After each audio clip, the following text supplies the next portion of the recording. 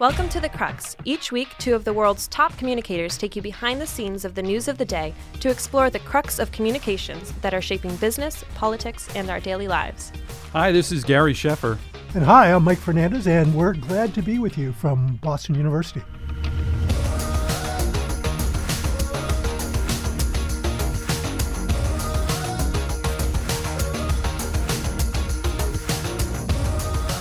Welcome to the Crux of the Story. I'm Mike Fernandez, and Gary Sheffer and I are looking forward to our discussion with our guest today, Valerie DiMaria, principal at the 10 Company, a consultancy dedicated to helping C-suite executives use communications to transform their businesses. Gary, good morning. Hey, good morning, Mike. You and I have known Valerie for years. I believe at one point she actually led PR and advertising at GE Capital. Is that right? Yes, she did. And she was a fantastic colleague. And that was a tough job. And I'm looking forward to talking to her about that. But I also, I'm a big admirer of Valerie on what she does with executive coaching. That's great. Before we get to Valerie, let's talk about some items in the news. Gary, I probably shouldn't do this since we want everyone to listen to this podcast, no other. But one of my favorites is the New York Times The Daily with Michael Barbaro. Yeah. I'm often in the morning listening to that as I'm eating my cereal. But this week, as hundreds of heads of state were gathering in Scotland, in Glasgow, for what's known as COP26, he interviews the Times International climate reporter, Samini Sengupta, I hope I pronounced that correctly, where they explore the question as to whether anything really ever gets done at these global get-togethers. After all, this is the 26th UN Climate Change Convention. And I'm not going to spoil the ending about what they say in that podcast, but I'm also mesmerized by the amount of posturing and announcements that go on as lead-ins to such events, not only by participating governments, but by businesses and NGOs. That said, one lead-in, if you will, from this past week that made me more than a tad uncomfortable was watching a congressional hearing of the House Oversight Committee, where they had summoned top executives from some of the largest oil companies, Chevron, ExxonMobil, BP, and Shell among them. And the title of the hearing on the official register, you can go on the website and see it, it says, Fueling the Climate Crisis, Exposing Big Oil's Disinformation Campaign to Prevent Climate Action. Now, truth in packaging for our audience, I do work for an energy distribution company when I'm not doing this podcast with Gary.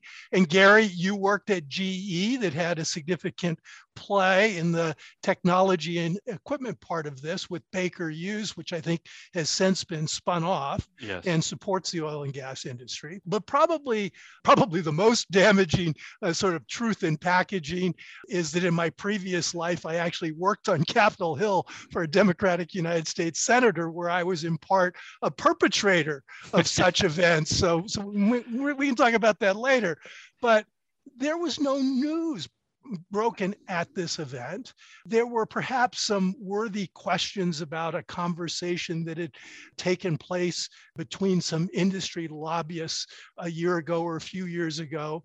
But all the executives did what you'd expect. They spoke to what their companies were doing relative to climate change and energy transition. Some members cross-examined the witnesses as if this was a trial that was perhaps worthy of Hollywood. Others obsequiously tried to defend the witnesses by attacking the members that had set the hearing up. And then some members of Congress proceeded with yes-no questions, on matters that seriously required more context than yes-no. And when the member would ultimately interrupt the person after they had said like their fifth word, and then they'd say, well, I'll take that as a no.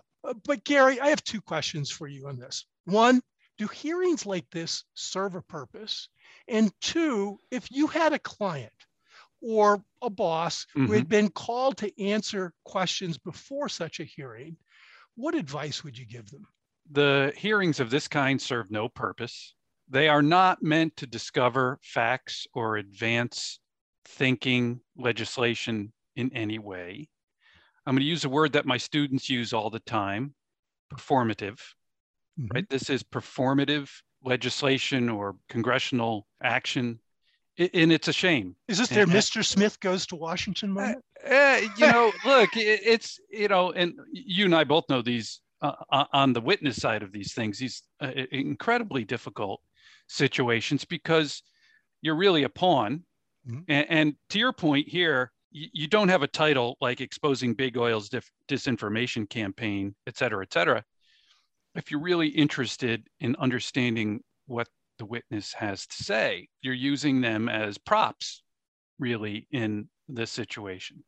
And it happens on both sides, Mike, right? It's not particular to one party. I would say if I were giving advice to a CEO or another executive going into one of these kinds of hearings, we're clear that you're not going to get a chance to provide any context. My boss, Jeff Immelt, he said on this podcast, truth equals facts plus context. Yeah. Right? The truth is not the goal here, right? The truth is not the goal here. So remember who your audience is. Remember what you're there to do and what your role is. You're not speaking to the folks who are on the dais in front of you. You're speaking to the people in your company. You're speaking to your customers. You're speaking to your family, et cetera. And keep that in mind. Do your best. Be short in your answers. Don't play games. I'm a big believer in not being witnesses, not being bullied by folks with the yes, no tricks and that kind of thing. Don't fall for the charade, really, that these things are. It's very difficult.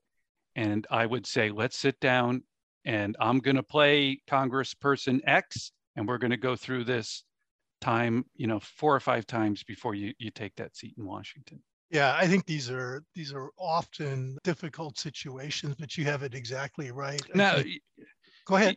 Yeah, I was going to say, Mike, you've been involved in these. You mentioned, but by the way, we're going to delve deeper into this perpetrator thing that you mentioned earlier. But I may have to rethink my partner on this podcast. So, were you ever, when you were working on the Hill, ever involved in hearings like this? Oh yeah. In fact, the one that comes to mind most and is cringeworthy. There was a group back in the day. This is like 36 years ago. There was a group called the Parents Music Resource Center. You remember that? Yeah. And it had Al Gore's wife was involved. Yes. And the aide at the White House had a wife that was involved. So it was Tipper Gore and trying to remember some of the other people involved. But it was done through the Commerce, Science, and Transportation Committee, which oversees a lot of communications law. And Fritz Hollings, the U.S. Senator that I worked for, and some of his other colleagues were keen to go after, this foul language that was in rock lyrics. So they set up a hearing that essentially became known as the Porn Rock Session on Capitol Hill. And to this day, it's like every time there's an anniversary, like every 5th year, there are stories about, Frank Zappa testifying. Yeah, exactly. Dee Snider from Twisted Sister. What people don't remember is that John Denver actually testified. Is that right? Day too. Yeah. And he was defending Frank Zappa. So good for him. So anyway, yes, I've been there, done that, don't like it. Well, imagine if they could hear, if Tipper Gore, I don't know if she listens to the TikTok channel on Sirius XM, but boy, the music is a lot different than it was even back then. Oh yeah, it's crazy.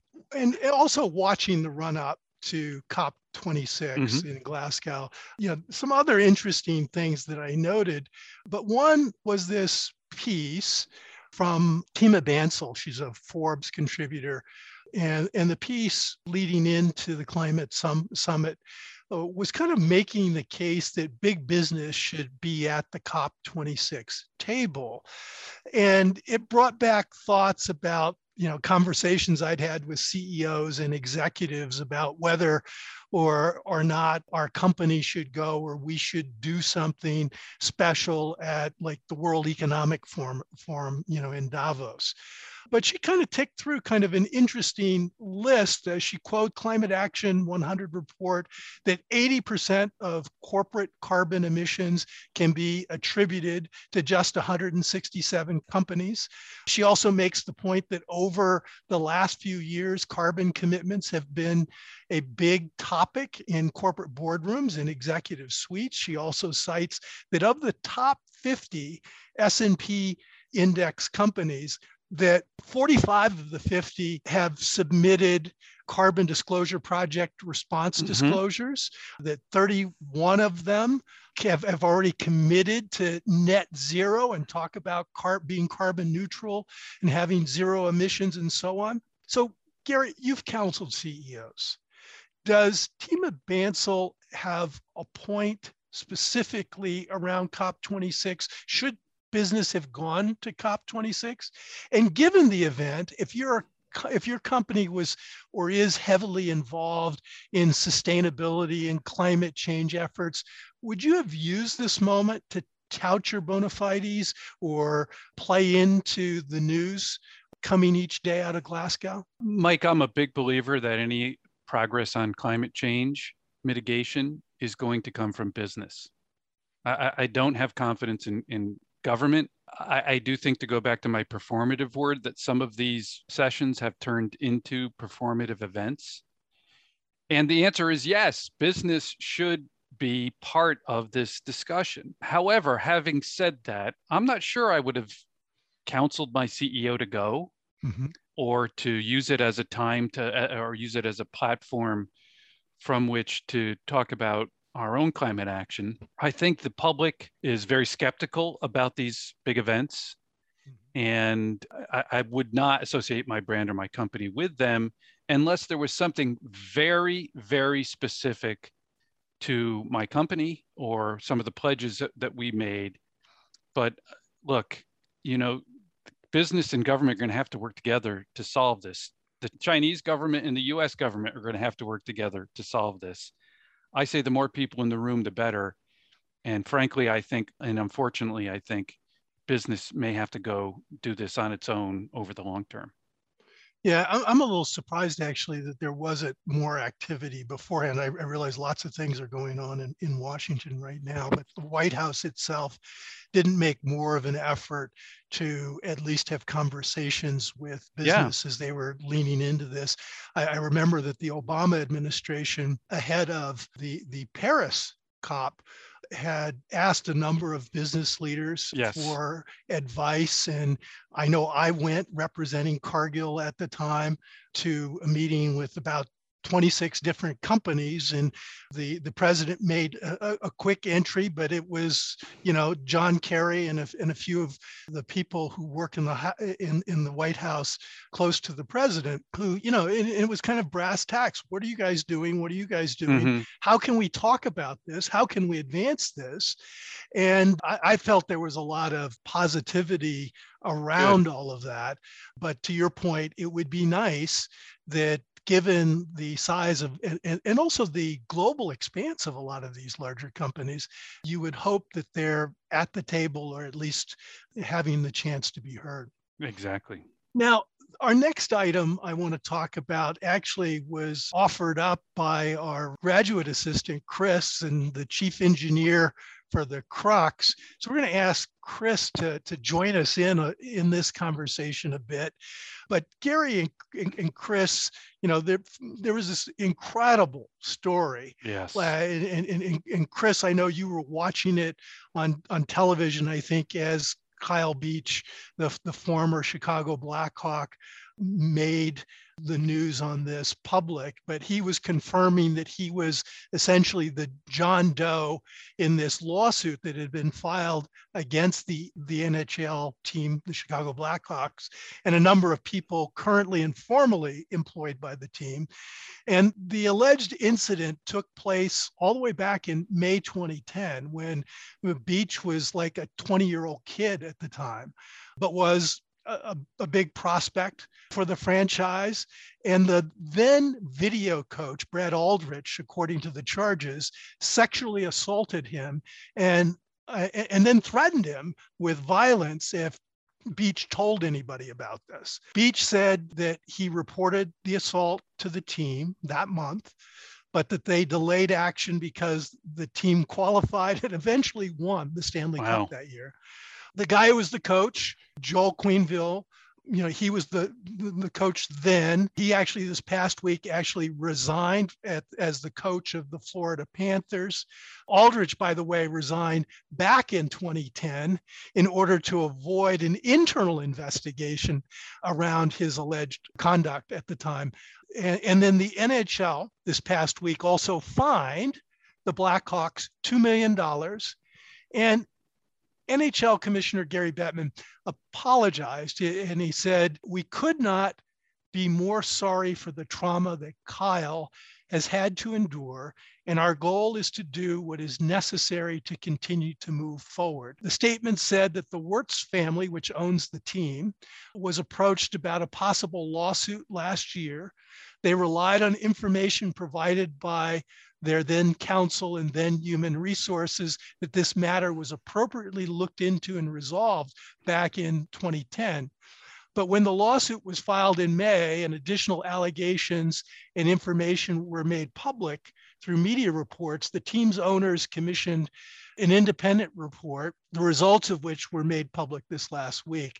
Beach then decided to speak publicly about his experience and identify himself as John Doe in the civil suit, of course, igniting a scandal for the NHL and for the Chicago Blackhawks and for everyone involved.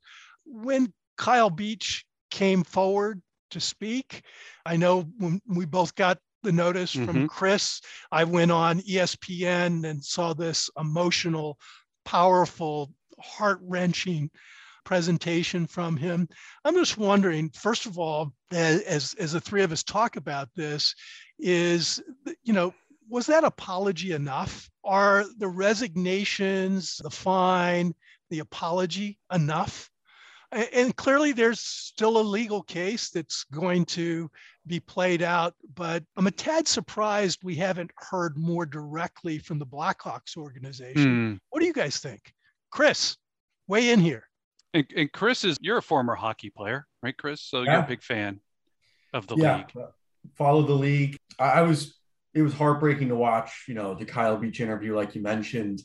And I think one of the worst parts about it is when Brad Aldrich left the Blackhawks, he went to a high school and he assaulted a minor. So it just goes to show that the Blackhawks' lack of responsibility, is it harmed other people past what happened here. And essentially the Blackhawks put a Stanley Cup, a trophy over the well-being of a human being. And I think it's terrible, everything that's happened. And I've seen, they're asking that his name be removed from the cup, Brad Aldrich's name be removed because he got to celebrate with the Stanley Cup while Kyle Beach had to watch this go on after knowing what had happened.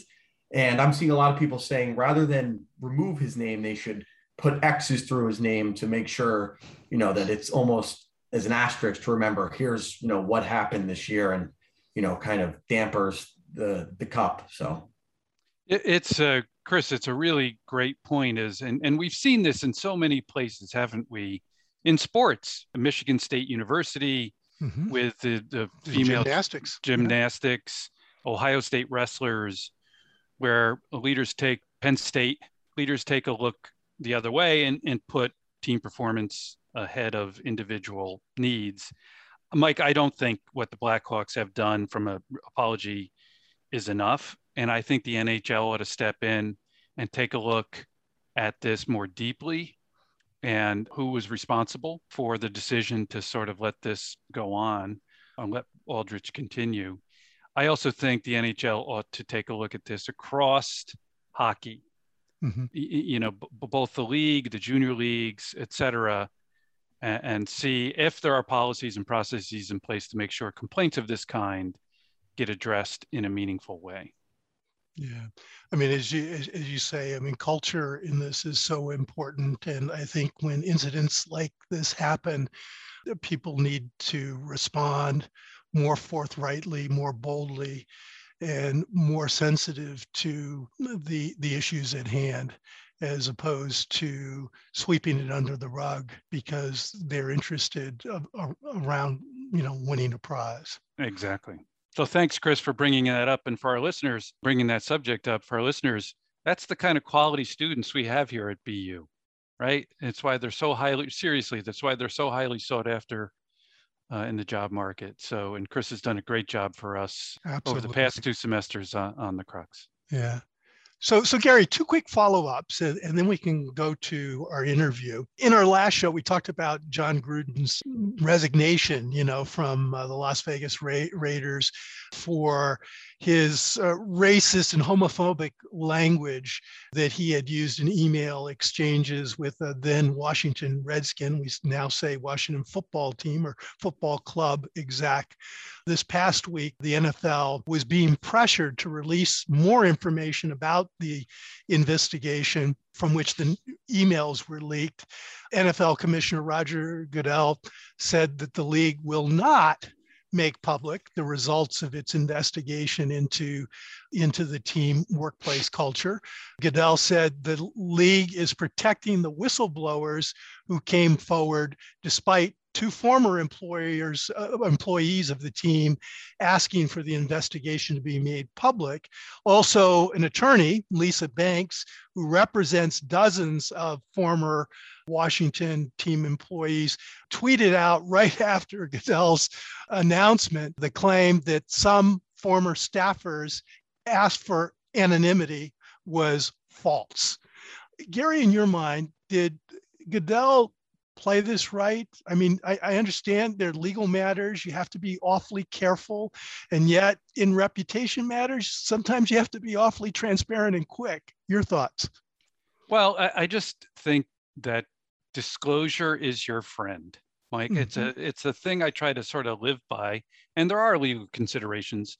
And disclosure is your friend because it helps actually address the issue at hand. So what happened inside this football team? And whether the people who are still at it should continue to be part of the NFL. So I don't understand it. And then practically, do you think he missed an opportunity to provide maybe a little bit of context to all of this? Yes, and absolutely. And look, this stuff is going to come out. Mm-hmm. I don't think that the league can be that obtuse about whether eventually this information is going to come out or not. So why not release it on your own terms and use it to advance some change that clearly is needed, whether it's in the league or just in this team itself. And it might actually advance, culture change throughout the NFL, right? Exactly. So, and Mike, look at this. When you talk to CEOs or, commissioner like Goodell, Commissioner, you can have 10 stories about this issue, or maybe we have 1 or 2. I mean, just practically, right? Continued leaks, continued pressure to release the information. As a friend of mine says, do you want to win the argument, or do you want the argument to be over? That's a very sort of cynical way of thinking about it, but it's a way of thinking about it. So, I agree. so there you go. Well, lastly is a more of a comment than a question. Gary, last week we had heard rumors that Facebook was likely to change its name to Metaverse. Those rumors were pretty accurate. The new name is Meta, and Meta becomes the name of the parent company of Facebook, not of the app itself. So that, Meta is the parent company for Facebook, Instagram, WhatsApp, and other company holdings. So Meta is to Facebook now as Alphabet is to Google. Now, I really enjoyed a lot of the funny responses and commentaries on various channels over the last week. My favorite was the burger chain Wendy's in a social media response where they suggested they were changing their name to Meat. I have to say, Mike, there is some really creative stuff going on in social media.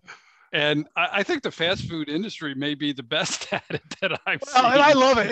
And with Wendy's, they've kind of created, it's as if this person, Wendy, is the one commenting, and she's kind of, sassy and even taking on competitors at times. So I really enjoyed that. And it really does. It's got the Wendy's logo, and then it just says, changing name to meat. I love it. So let's now go to our conversation with 10 Company Principal, Valerie DiMaria.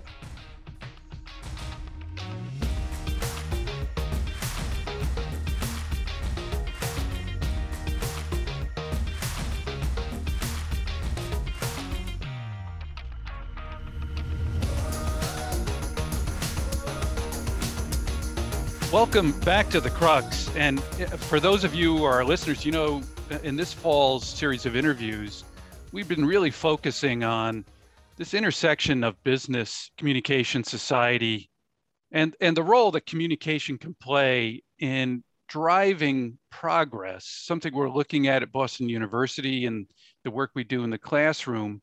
And I know a lot of companies are also looking at as well as agencies. And we're going to talk about this topic and others today with Valerie DiMaria. She's a highly respected communications and marketing leader in both the corporate and agency world. I'm particularly interested in knowing how these topics that we've been talking about on the Crux are affecting the advisory business, coaching of CEOs, strategy work that Valerie does with her clients. Valerie's the founder and principal of the 10 Company, a strategic consultancy launched in 2012, dedicated to helping C-suite executives transform their businesses through authentic, results-driven marketing and communications. Valerie, the great thing about Valerie as a guest is she's seen it from both sides as a CCO and CMO, and now from the agency side. And she's held CMO and CCO roles at Fortune 100 companies, developed comprehensive brand and reputation building programs, working closely with CEOs at GE Capital, I've heard of that, Motorola, and Willis. She's been honored with the PRSA's John W. Hill Award for Leadership and the Practice of Publications, 2 PRSA Silver Anvils, and 2 Big Apples. She's been named one of the top 10 women in PR and one of the 50 most powerful women in PR and a tech industry key player by PR Week. Valerie is very deeply involved in our profession and advancing it. Mike and I know her well from the Page board and Page activities, and it's always been a pleasure to work with Valerie. Valerie, welcome to the Crux. Well, thanks, Gary. I'm delighted to be here and delighted to talk to both you and Mike today. So let's start out with, this is the 10 Company you formed in 2012. Tell us about the 10 Company, why you formed it, and what kind of work you do. Sure. So my business partner, Claire DiNicola, who also has C-suite experience, she was CEO of a technology company in the healthcare industry. We decided to take all of our client side experience and apply it to an agency environment. And we work in 3 areas. We work in, external communications, thought leadership, crisis, social media. We work secondly in employee engagement, strategy and execution, and third in executive coaching. Excellent. So what's the concept behind the 10 Company? For our listeners, by the way, that's all together, right, Valerie? The 10 Company is all together. What's the concept behind the name? Glad you asked that, because we do have a concept. Well, we didn't want to take the usual agency branding technique of putting our names on the doors. We wanted to create a brand that stood for something. So it actually means a couple of different things. One, it means we always want to strive to rate a 10 on our excellence ratings with our clients. So we want to be a 10. Secondly, we have the 10 tenets of client service, things that we learn from being our clients ourselves, having passion, excellent execution, things of that nature. And then third, there's a financial component. We reinvest 10% of fees spent with us in complementary services like special coaching or industry reports. So that 10% goes back to the client in services, Valerie. Correct. Excellent. That's a terrific concept. Well, thanks. That's terrific. So Your company also has a service called Voices, which is described as communications coaching for women by women. Tell us about that and how you tailor your communications coaching for women. Yeah, this is something I'm particularly passionate about. As we said, both Claire and myself and our other senior leaders have C-suite experience. So we bring that real world. We know what it's like to be in a boardroom presenting. We know what it's like to run a town hall meeting ourselves. We bring that in-house practical expertise to women, and we obviously look at it from a female sensibility. So we have a range of courses and training. We customize everything to the specific company culture as well as the individual. We'll do big seminars. We just did a big webinar for IKEA, for example, for 300 of their female employees on how to be better risk takers. We do a lot of very specific advice, like helping women learn how to brag more. How do you promote yourself? Helping women to stop apologizing. Good. I think women in particular say, I'm sorry, way more times than is necessary. Canadians do that too, by the way. And things like how to, being in a meeting, how do you show up in a meeting? How to offer suggestions, how to offer your advice, your counsel without qualifying it. You don't need to say, you may have thought about this already, or this may not be a good idea, but so it's behavior and it's language and it's skills such as that. Sounds really smart. You know, the number of women in public relations it's certainly grown, and women are doing well and advancing even into top jobs, both in-house and even into agencies. But there are only so few that I find in the bigger agencies. What do you think is happening there? Is the industry doing enough to change? And if not, what should it be doing? Yeah. I would say a lot more work needs to be done there for sure. I would say that we need to maybe make a better effort with the senior leadership of the major holding companies because they control most of the big PR jobs. So what's their awareness of the impact of diversity? And I don't have the numbers, but I would bet that they don't spend nearly as much money and time on leadership coaching than corporate Fortune 500 companies do. So they might want to look at that. I'm also I love that women have grown in seniority, especially in-house to CCO roles. I would say that one of the things I'm an advocate of is making sure companies don't check the box because they have a woman or a diverse leader in a staff function. We need to make sure we're in line functions. To your point about running agencies, but also great if we're the GC, great if we're the CCO, great if we're the head of HR, but how many of us are actually running lines of business?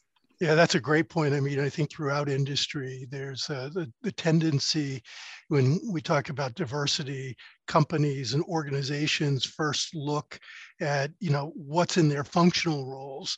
They look to HR, they look to communications, they look to marketing, but oftentimes in the operational roles, there are few women leaders. Yeah, absolutely. It's interesting because in my classes at Boston University, the numbers of women versus men are just astounding. Students.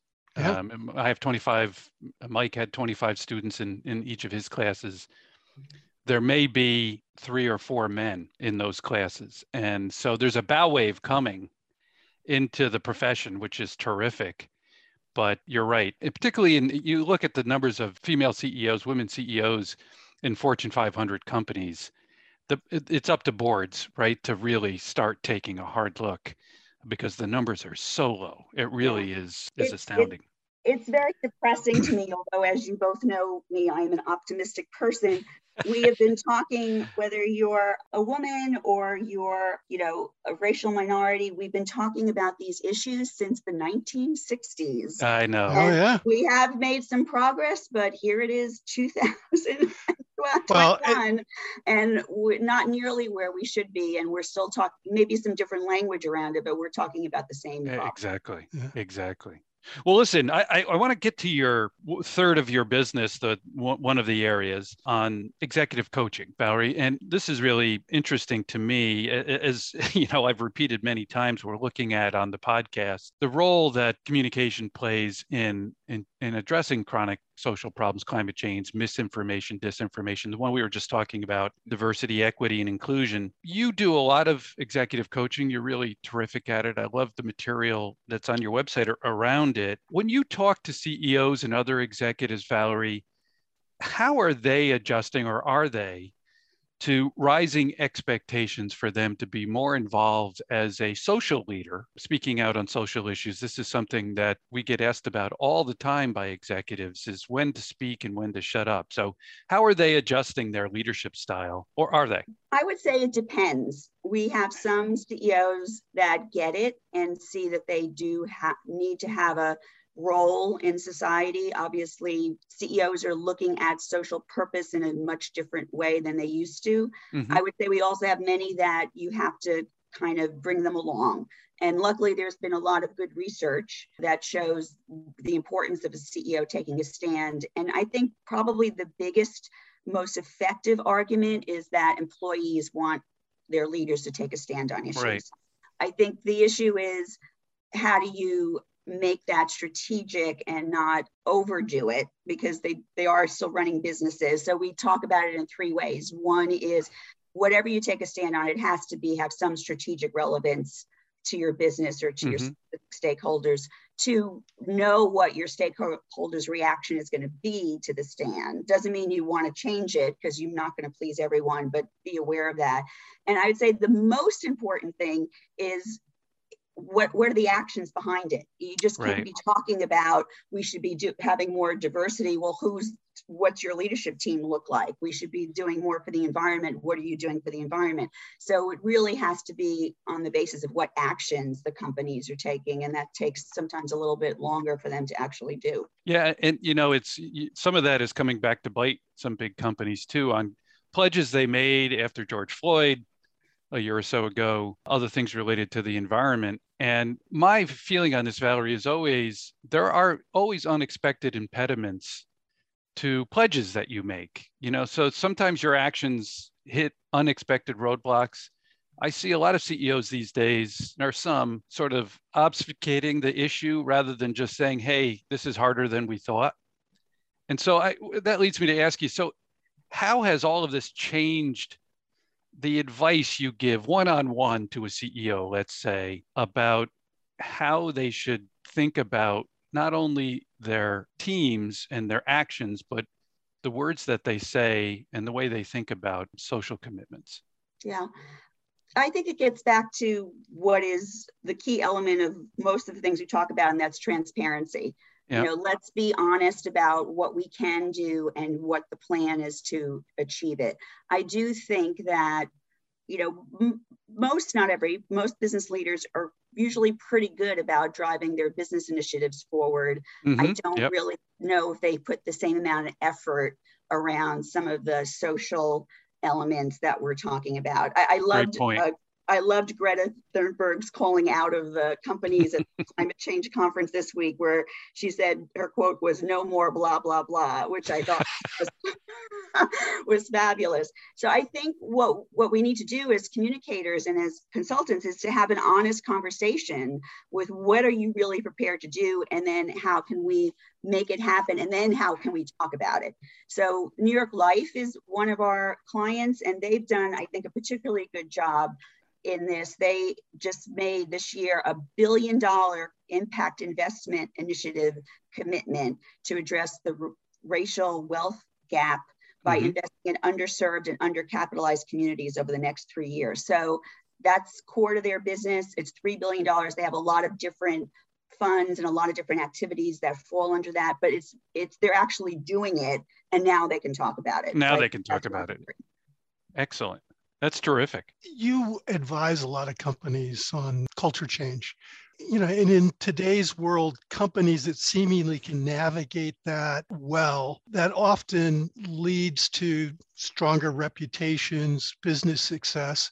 How should agency professionals and in-house communications teams themselves be thinking about their role as leaders of corporate culture or corporate culture change and helping their organizations navigate change? Yeah, I think this is where the role of the chief communications officer can also be the chief collaboration officer, which is working across the C-suite to help define what the culture is, what's the social purpose, what are the values of the company, working in lockstep with the rest of the C-suite, and recognizing it's not just a top-down, cultures and top-down, it's bottom-up. Mm-hmm. So how do you have your finger on the pulse of what employees need and want, and how do you ingrain a culture? One example recently over the whole COVID pandemic era was the IBM pledge. I don't know if you know about that. It was something that was the CEO made to the company about behaviors during this period, about how to set boundaries. He's going to set boundaries to be fair and sensitive, to be family centric. But it came, the actual tenets of that came from the employee population. Interesting. So I think it's a bottom up as much as a top down, and we have to kind of help facilitate all that. With so much change going on outside companies, inside companies, leaders having to react more quickly, making choices about when to get involved in social matters and when not, do we need to be in our function, in communications, in marketing? Do we need to be hiring differently or reskilling our teams to ensure that we're still in the game? Yeah, I think that's a great question. I'm a big believer when we talk about diversity, and not just in terms of gender and all the other definitions of diversity, but diversity of thought and background. So I think it would behoove us to maybe look outside of, with all due respect to those of us, including myself, who have a journalism degree, different degrees. So social psychology, for example, I think would be incredibly impactful. I think bringing people on the comms team that have been trained in HR areas could be really helpful. So I think broadening the experience and the academic backgrounds of the people on the comms team with an eye to culture, being, how to help people be more empathetic, things of that nature could be really interesting. Valerie, I want to ask you about, I haven't been a CCO for 5 years now, right? I've been on the outside looking in, but I want to ask another question about culture change and your experience. When you come in and work with a client, let's say it's the CCO or the CEO, how best would it be, for example, for a CCO to work with and approach the HR leader? Because you have to be partners. I just remember back to the days of when at GE, you may remember when HR was preeminent in a lot of cases, and they might have told us to talk to the hand if I said I wanted to get involved in culture. So what are some tips, or what's the best approach for working with HR on culture? Yeah, I think like many things, it's about relationship building. So right. How do you really get to know somebody? What's their agenda? What are their skill sets? What are they good at? Where can you help perhaps step in where there might be a gap? We did this when I was CCO of Motorola. Ruth Vittori, who actually is also a GE person, was head of HR. And together we created the program to create new values for Motorola. So we went into it like, here's how we can do this together. So one person doesn't have to, or one function doesn't have to own it. I think if you divide it up and show how you can partner to get the best results, I think I haven't seen too many people who don't want to do that unless they're very insecure. So hopefully that would work. But yeah, you have to kind of have some small wins, help them with some initiatives that they have to promote maybe internally, and have that. And then you can kind of go from there. Absolutely. Collaborative, valued relationships are the key. And it's something that professionally, how to build those relationships in the C-suite and across an organization is something we really need to focus on as the CCO role expands into other areas like culture. I find that this is something in particular that women are not always good at, which maybe sounds surprising since we're supposed to be more relationship oriented. And that is, right. We tend to, our definition of success is we have to work really, really hard. And so I even remember when I was at GE, Gary, I would, the guys on my team would go down to the cafeteria and have lunch with Mike Neal, who, ultimately was the CEO of GE Capital. And I'd be at my desk working, So it's, making the time to frankly strategically build these relationships and spend time with people, even if it's doesn't seem as productive at the moment, is actually very important. Yeah. Your observation is so spot on with my experiences at GE. And you were in a financial business. Think about being in one of the harder, quote unquote, hard, like industrial businesses, like aviation or energy or industrial systems. I always thought it was much harder, that cafeteria story, for them to go and have lunch. There certainly was a culture that, I don't want to say discouraged that, but didn't promote it in many ways. So I want to go back and stake a claim here that you and I were, far ahead of our time back in 2016, 17. Mike knows, I like to do this kind of bragging on the podcast, but with the Page Society, we did some really good CEO research on how they viewed the changing business environment. So this is 4 or 5 years ago. Yep. And the value of communication in helping achieve their business goals. So really reaching out to the customer, if you will, and getting their voice. And the finding I remember from that most, we did a report on that, Valerie, was that CEOs said that social value must be baked into the business plan. And in earlier studies, it was less central, less communicated. And this all predated, of course, the Business Roundtable's 2020 change and its statement of corporate purpose. So this has been around a while, this idea of purpose and business for good. How do you think business is doing today in making sure that their rhetoric is followed through on? We've discussed this a little bit, their actions match their words. And specifically, what can a communicator and a comms team do to help that happen? Well, I think some are doing better than others. Mm-hmm. I think one of the great things about the Page Society, as you both well know, is their commitment to the principles. And even way back when Mm-hmm. the principles were first started by Arthur Page himself, their whole idea about businesses, working in the public interest was part of that. So we've been talking about this for a long time. I think as communications leaders, what we need to be we have lots of roles. I said earlier, the chief collaboration officer, and now I'm going to say the chief trust officer, Mm-hmm. although I guess the CTO title is claimed by somebody else. But I think we need to have really honest dialogue, again, about what's in the wheelhouse of the company, what can you actually do that you can make a difference on, and treat it like any other initiative within the company, in that, what are the steps to make it happen? I mean, what's the business plan behind making a difference in the environment and measuring results? I mean, that's the other thing. I'm a huge believer in looking, and that's becoming more public. I'll go back to the diversity issue, where companies have to now really publish what their numbers look like as far as their leadership teams and other things. And that wasn't, I would say companies' feet were not held to the fire as much as far as reporting on the results of the initiative. So I think we could help them work out the strategies, work out the steps to get there, work out how we're going to measure it, and kind of keep them honest through the process. Yeah.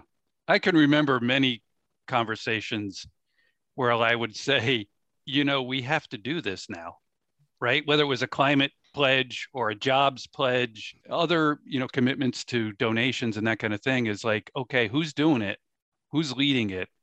And what kind of clarity are we going to have into how we're doing, both internally and externally? So, yep. It's so I think if we're at the table at the beginning of all of this, before they even announce what their new initiative is going to be, I think that would be really important. Exactly. Yeah. It's easy to make pledges, harder to nail what you're actually going to do. Right? Exactly. I'm jumping around a little bit here, Valerie, but I want to come back to the executive coaching part of the work that you do. And, CEOs have become, as we've discussed, more diplomats in their public roles. They're thought leaders, they're social commentators. And I agree with you, they have to think about their own brands. You've written smartly on leadership brands and personal brands. You wrote, understanding your brand makes you a more effective leader of people because it creates focus for the story you tell every time you communicate. Now, when I have conversations sometimes with leaders about their own personal brands, they're like, Gary, please, I don't want to do that. They're reluctant to discuss it. They think it's selfish or self-focused. But I wanted to ask you, are more CEOs recognizing how important their own personal brand is to organizational success? Well, I would say no one is coming to us, no CEO is coming to us and said, Valerie, can you help me with my executive brand? That's a good thing, I think. Yeah. But when we explain it in the context of, your company has a brand, your products and services have brands, you need to have a personal, I call it an executive brand because it is right. in the business context.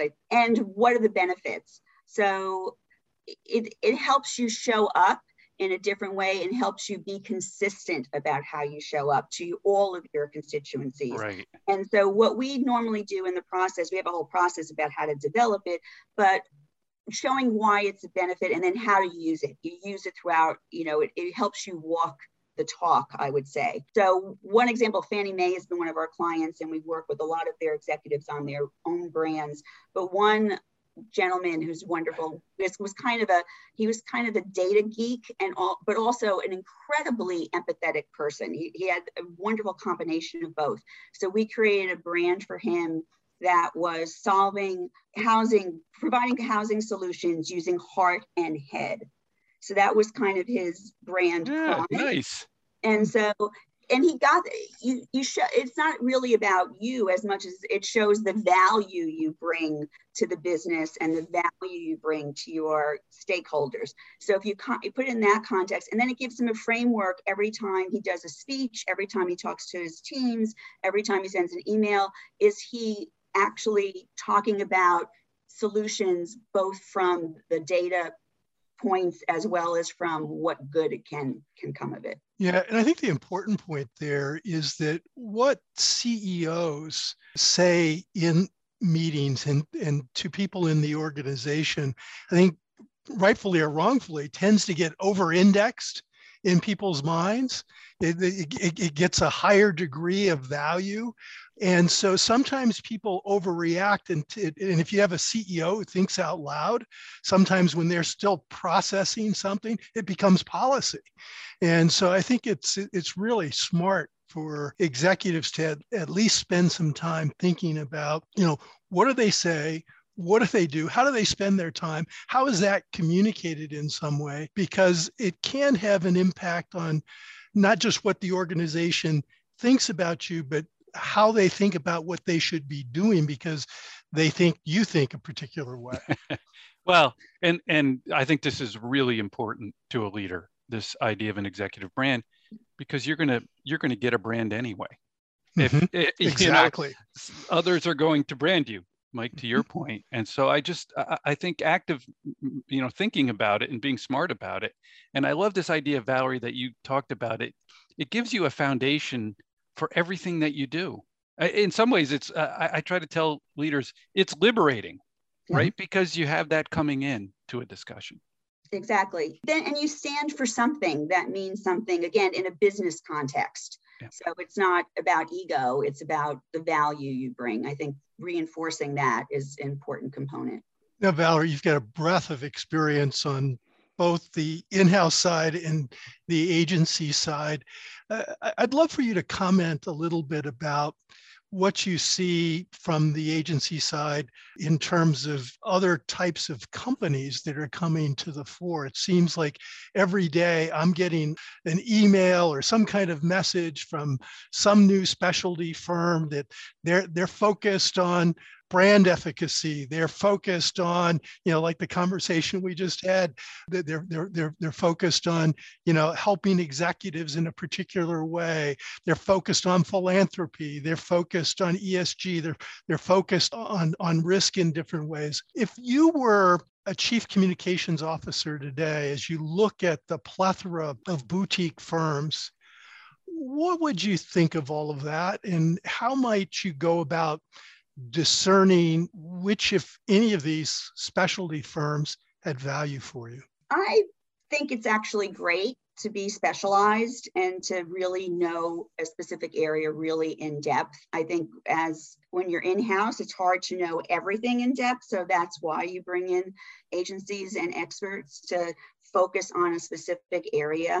So I think it's really good. I was never a proponent of, having one global agency, for example, because, the capability of a specific agency in Beijing is not necessarily going to be the same as an agency in Berlin. So I think cherry picking what you need based on your initiatives and where you want to focus the comms time, I think is really good. I think as long as the people have real experience and they also have a view to how what they do fits into the bigger picture. So, everything today is interlocked. There's, nothing is a standalone initiative. So if they're doing ESG, great. What does that mean to employees? What does that mean to, investors? What does that mean to everybody, not just maybe the one slice they might be looking at? And last question is kind of the flip side of that.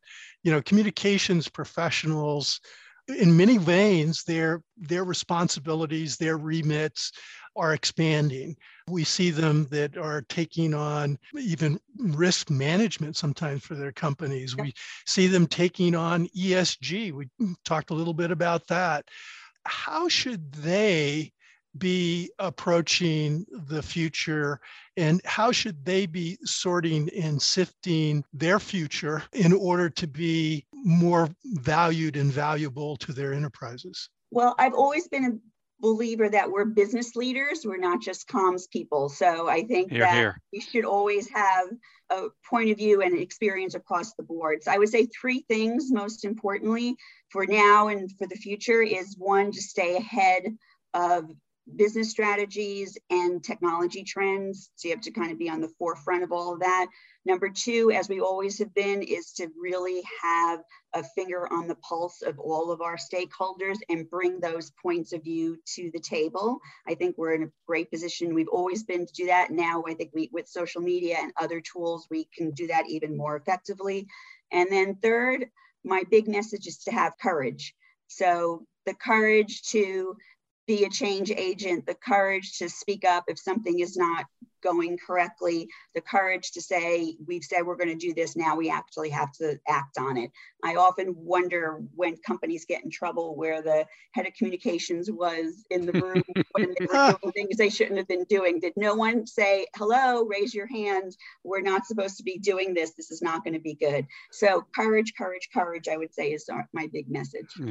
Yeah, that's terrific. One last thing is so as you say that, one of the things that is prompted in my head is, as you look at chief communications officers that and maybe some are even clients, but it's like, as you look at everything that's changing, are there things that the CCOs aren't getting right that you say to yourself, gee, they should do this better? I would say that many of the CCOs I work with and that I know through Paige are doing many of the things well. I really do. I would say the only thing maybe we should be looking at is getting a little bit more outside of our industry expertise and looking across companies and not just corporations, but other enterprises to look at best practices and to maybe bring some outside in thinking. I think what happens sometimes, especially if you've been with the same company for a long time, you tend to get you're very insulated as far as the way to do things or what your point of view is. So that's one of the things that agencies can help is bring best practices across the board. So that's what I would say. I think most of them are doing a great job. I just think we want to make sure we push the envelope by looking elsewhere for solutions. Yeah. Thank you. And I think, Valerie, that's so wise when it comes to your concept on agencies. I always enjoyed having a team of teams of agencies. And because they brought that outside in thinking and challenged what we were doing, we thought was best practice and opened our eyes to a lot of things. Well, and I love your point about courage. I think it's a huge, huge point. So Valerie DiMaria is the founder and principal. I've got to get founder in my title somehow, Valerie. I love that. She's the founder and principal at the 10 Company. She's a good friend of Mike and mine, and widely known for her wise counsel and clear thinking. Valerie, thanks for being on The Crux. Thank you both. This was delightful.